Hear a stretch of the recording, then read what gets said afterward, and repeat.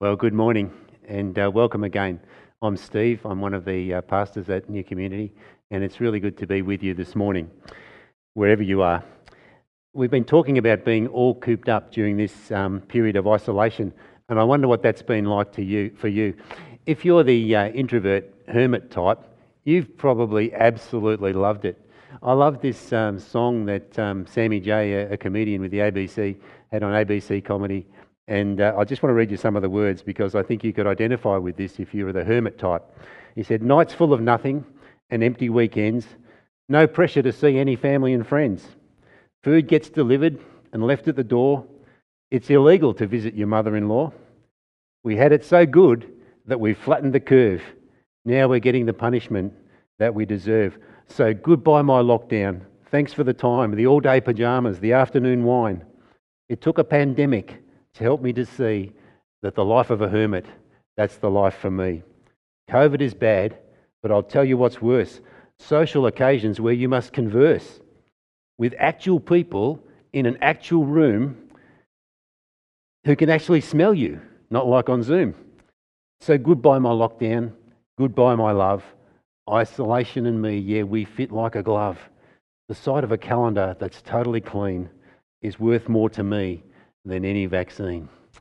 If you're an introvert type, you can probably identify with that. Maybe I identify with that just a little bit.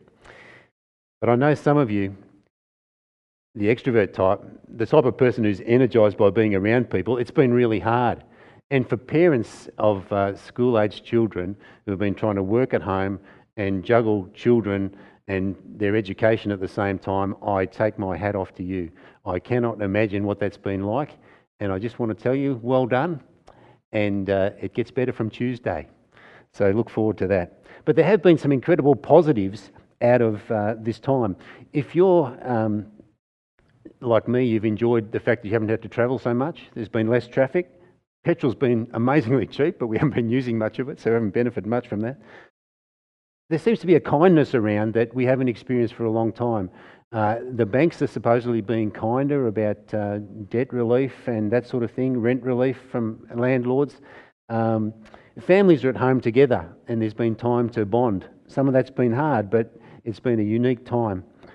We've enjoyed home-cooked meals. We've learned new skills. We've enjoyed cleaner air. We've learned how to become experts at Zoom. We know when to mute and when to unmute. And some people are so clever that they've worked out how to put a rolling video in the background so they can actually leave the room and still appear like they're there. And well done, Chad. Some of us also become really good at online shopping. It gets exciting when you're doing nothing else and a parcel arrives at your door. But we've also been learning how to pack our own bags at the supermarket. Now, for those of us like me who've been Aldi shoppers for years, we're experienced at that. But for those of you who shop at Coles and Woolies, this has been a new experience for you, and you've learned something, and now you might be really, really confident in the future to go and shop at Aldi. But seriously, it's been interesting, and as we've been forced to reset our schedules, we've really got a different baseline, I think, for what busy looks like. We're all used to saying, "Oh yeah, I've been busy," but actually busy has taken on a new meaning. And some of the things maybe that we've been enslaved to in our running around crazy world have actually been removed from us. I heard someone say this week that they were not sure if they'd actually have the stamina to get back to the normal that they used to live. And that's worth thinking about, isn't it? So as restrictions begin to ease, I want us to look this morning at this idea of a new normal.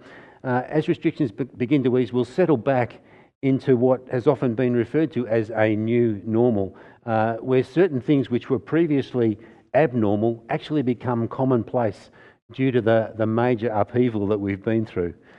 New normal, we'll talk about in a minute, was an expression that was coined during the global financial crisis. But in the last 20 years of life, if you've lived since 2001, you've seen some big changes and some big new normals, as it were. The first one that probably comes to mind, we would probably all remember, was that incredible day on September the 11th, 2001, when the Twin Towers in New York were attacked by rogue planes. It was an amazing day, and I think we'd all remember it and remember where we were on that day. We faced a new threat, an expanded threat, a terrorist threat that is something like we'd never seen before.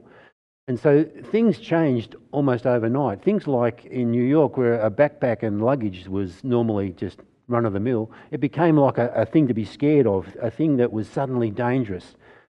Airport security was completely overhauled. Planes flying overhead were watched with trepidation rather than just, oh, there's a plane. And the pervading feeling was that nobody was actually able to keep us safe anymore, completely safe. And so that was that time. And so there was an incredible change in the way we thought about security in our world. And then we came to, just a few years later, the global financial crisis. And it started sometime in about 2007, and it peaked probably in September 2008 when some major financial institutions crashed. But it was probably in many ways because of lending, excessive lending by banks to people who really probably couldn't afford to make the payments. So people, when the housing market fell out, people were actually owing more than their properties were actually worth and started defaulting on their loans. And you remember a big company called Lehman Brothers fell over, and it just started investors pulling back their money and financial firms failing all over the world, and financial markets that were all interconnected becoming dysfunctional. And so there was changes that had to happen, and one of those changes was what they call deleveraging, where there was this incredible, hey, pull back, don't rely on credit as much as we have anymore. There was also nations realising that they'd been affected by globalisation, realising that they needed to protect their own country, and so there were trade barriers that had been broken down were put back up. And also the idea of regulation, to keep financial institutions honest, to re-regulate. And so these things that had to be done to effectively change that situation caused a slowing of economic growth. And so the new normal was this slower, perhaps more regulated environment. How much we've maintained that, I'm not sure. And then we've come to this time in our history, this image that we wouldn't have known what it was 6 months ago, but this is an image that we all recognise. And it's a public health issue that I've never seen anything like this in my lifetime, a pandemic that's really covered the whole world. People remember the Spanish flu 100 years ago as being similar. But we've had to learn to limit person-to-person contact. We've had to stop shaking hands. We've had to stop hugging. We've had to maintain distance from others. And we're going to have to do that for the foreseeable future. We've been told we need to work from home where possible. My family went down to Rye this weekend. And as you come into Rye, there's these big illuminated signs that say, "Stay home, stay home." There's about 4 of them. And you don't feel really welcome. But the message is there that if you can possibly stay home, stay home. If we've got a job that enables us to work from home, we're encouraged to work from home. And all of the requirements of washing hands and sanitising and our rigorous cleaning schedules, a big change. I imagine overseas travel restrictions will be in place for a long time, and there's a wariness in all of us, I think, of big crowd gatherings where people are milling together. And so as a new normal begins to emerge, I think it's appropriate that we reflect on what's been happening and what we might learn at this time. For me, I've been learning some really simple things, and I don't want to share too much about what I've been learning because I want you to reflect today on what maybe you've been learning as we talk. But I've been learning that actually life can be pretty simple and still very satisfying. It's been a whole lot simpler, I reckon, in these last 2 or 3 months, and yet I feel like I've been just as content and particularly thankful for what I have and for where we live, particularly in this country in these times. The other thing that's probably impressed me amazingly is how precious is time, and when we're not as busy as we have been in the past, what an opportunity that is to spend our time in ways that we probably always dreamed we might spend it. Time with God, time to reflect, time to be grateful, time even to pray. So they're just a couple of things that have been really special for me.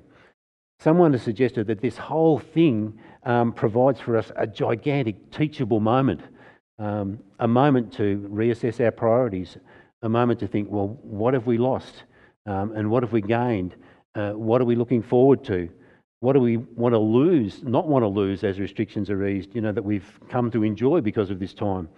And I wonder whether we'll be content to just drift back to our old normal as COVID-19 gets less of a threat, or has COVID-19 highlighted that some aspects of our old normal were actually really broken and we need to let them go? So what might a new normal look like? That's our question this morning. What are we going to make our priorities? That's where we're headed. I love this quote from Stephen Covey. He says, "You have to decide what your highest priorities are and have the courage to say no to other things. And the way you do that is by having a bigger yes burning inside." Let me repeat that. You have to decide what your highest priorities are and have the courage to say no to other things. And the way you do that is by having a bigger yes burning inside. For followers of Jesus, Jesus himself is that bigger yes. Jesus told stories. He told them in what he called parables, stories that had this really earthy meaning that we could apply to our lives. And he told these stories to describe what the kingdom of heaven is like, what it's like where God rules. And there are two really short ones in Matthew 13, one after the other, and they have really the same emphasis. And the first one is about a hidden treasure. It says, "The kingdom of heaven is like treasure hidden in a field, which a man found and covered up. Then in his joy, he goes and sells all that he has and buys that field." The second is very, very similar. It's about a pearl of great value. Again, the kingdom of heaven is like a merchant in search of fine pearls who, on finding one pearl of great value, went and sold all that he had and bought it. Now, they're slightly different, these two stories, but they depict both of them the same supreme value of the kingdom of heaven. When a person finds it, when they fully grasp its infinite worth, they'll joyfully let go of any competing claims on their lives and make it their one greatest possession.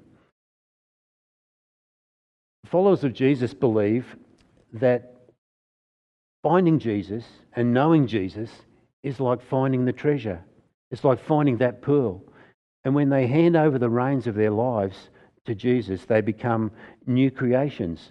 And the old ways that enslaved them have been done away with, and a new normal has come. And the new normal is life lived with Jesus at the very centre. And so Jesus, and furthering his kingdom, is the bigger yes that enables his followers to say no to lesser things. Paul, an early Christian leader,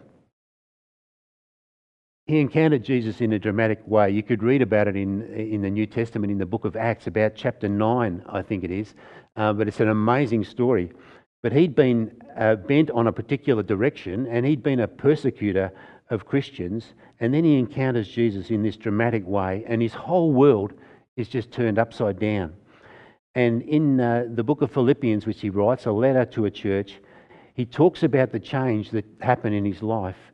And he says this, he says, "Whatever gain I had, I counted it as loss for the sake of Christ. Indeed, I count everything as loss because of the surpassing worth of knowing Christ Jesus, my Lord." Fantastic statement of how much Jesus, the pearl, the treasure, had become to Paul.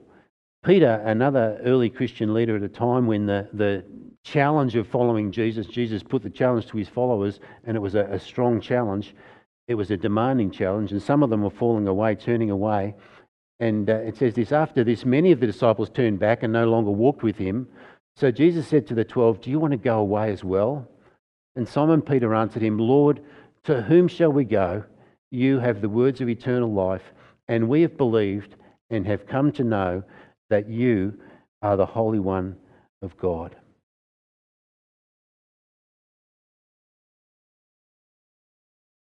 Sadly, relatively few people embrace Jesus as the very centre of their lives.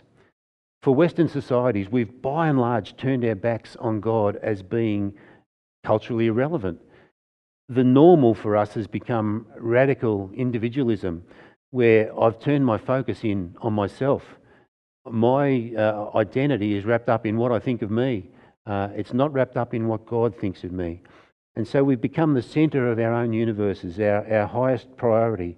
And God has been largely sidelined and ignored. And I wonder whether it's taken a microscopic virus like COVID-19 to wake us up to the fact that many of the things that we thought were rock solid are actually quite fragile. And life is fragile. It's a virus that we can't see, but it's challenged our very best health systems, and it's threatened our personal security. And we ignore it at our peril. And you know, we can't see God either, but we mustn't ignore him. And when the things that seem certain have come to be less certain and they don't seem to work, a life of faith in an all-seeing, all-knowing, all-powerful God begins to make a whole lot of sense. It's not so weird. It's what God always intended life to be, what our best normal is supposed to look like. You know, sometimes I think it takes setbacks in our lives for God to actually get our attention, to help us to refocus, to help us to find where our true priorities should lie. And maybe as you're listening today, that might be you. Maybe God's got your attention through this time. He wants to breathe his new life into you. And he wants you to encounter Jesus. He wants you to know that he loves you. He wants you to know that he sent Jesus to live and die and rise again for you, so that you could experience his love and his grace and his forgiveness, so that you could be brought back into the family, as it were. Now, I'm speaking to you today as one who's been following Jesus for many years, and maybe that's you too. And I wonder how much we, as Jesus followers, have allowed ourselves to be, as Paul the Apostle says in one of his letters, have we allowed ourselves to be conformed to the patterns of the world around us rather than to be transformed with renewed minds. Minds that are renewed by immersing ourselves in the life and the love of Jesus. Minds that are renewed by allowing God's Spirit, God's personal presence, the freedom to work his ways in us. Maybe we've got ourselves so busy saying yes to a whole lot of lesser things that aren't going to count for very much in the end. Maybe our busyness has squeezed out time for sinking our roots deep into our relationship with God, where we spend time quietly in God's presence and get filled up, where we experience God's embrace. And if we've neglected that, and I know there's times when I have, we're the lesser for it, because we were made for that relationship. And so in this time, I wonder whether the challenge for me and for you is that God is calling us back to that first love we had for Jesus, where he's right at the centre.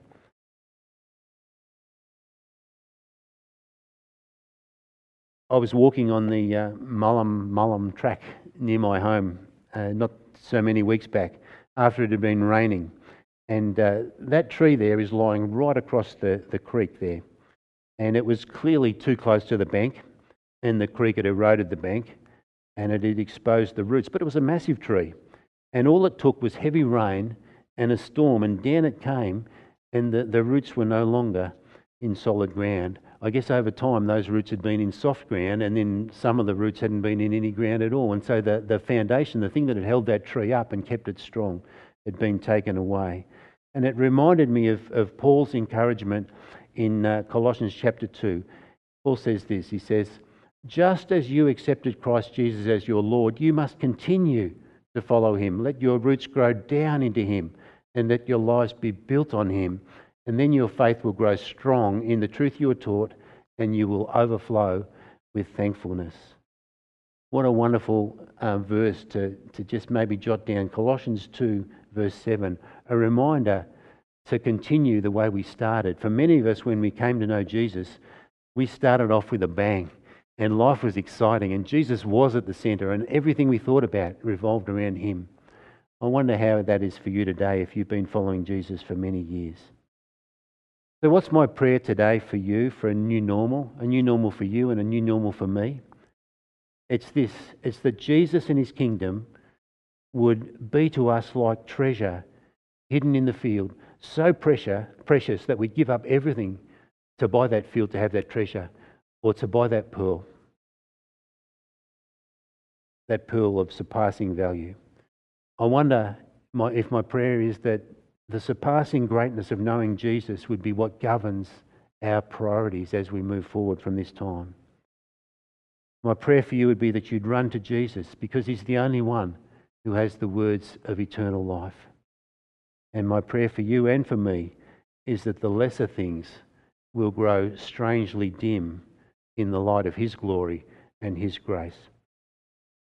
We're going to have a song to close shortly, and it's a song about the overwhelming, never-ending, reckless love of God. But just before we have that, I want to close with a prayer from Ephesians 3, a little part of a prayer from there, a prayer I want to pray for you and I want to pray for me as we reassess our priorities in the light of Jesus' call to follow. Because I believe it's only as we come to see our identity as cherished children of the living God, loved children, loved with God's reckless abandon, it's only then that our priorities will begin to fall into place, because we have a great sense of who we are in him and how much he should mean to us. This is a prayer. Our loving Father, may we have the power to understand how wide, how long, how high, and how deep your love is. May we experience the love of Christ, even though it's too great to understand fully, and may we be made complete with all the fullness of life and power that comes from you, our God. Amen. Hey, thanks for listening. May God help us to make Jesus that bigger yes burning within us, so that we can easily say no to lesser things.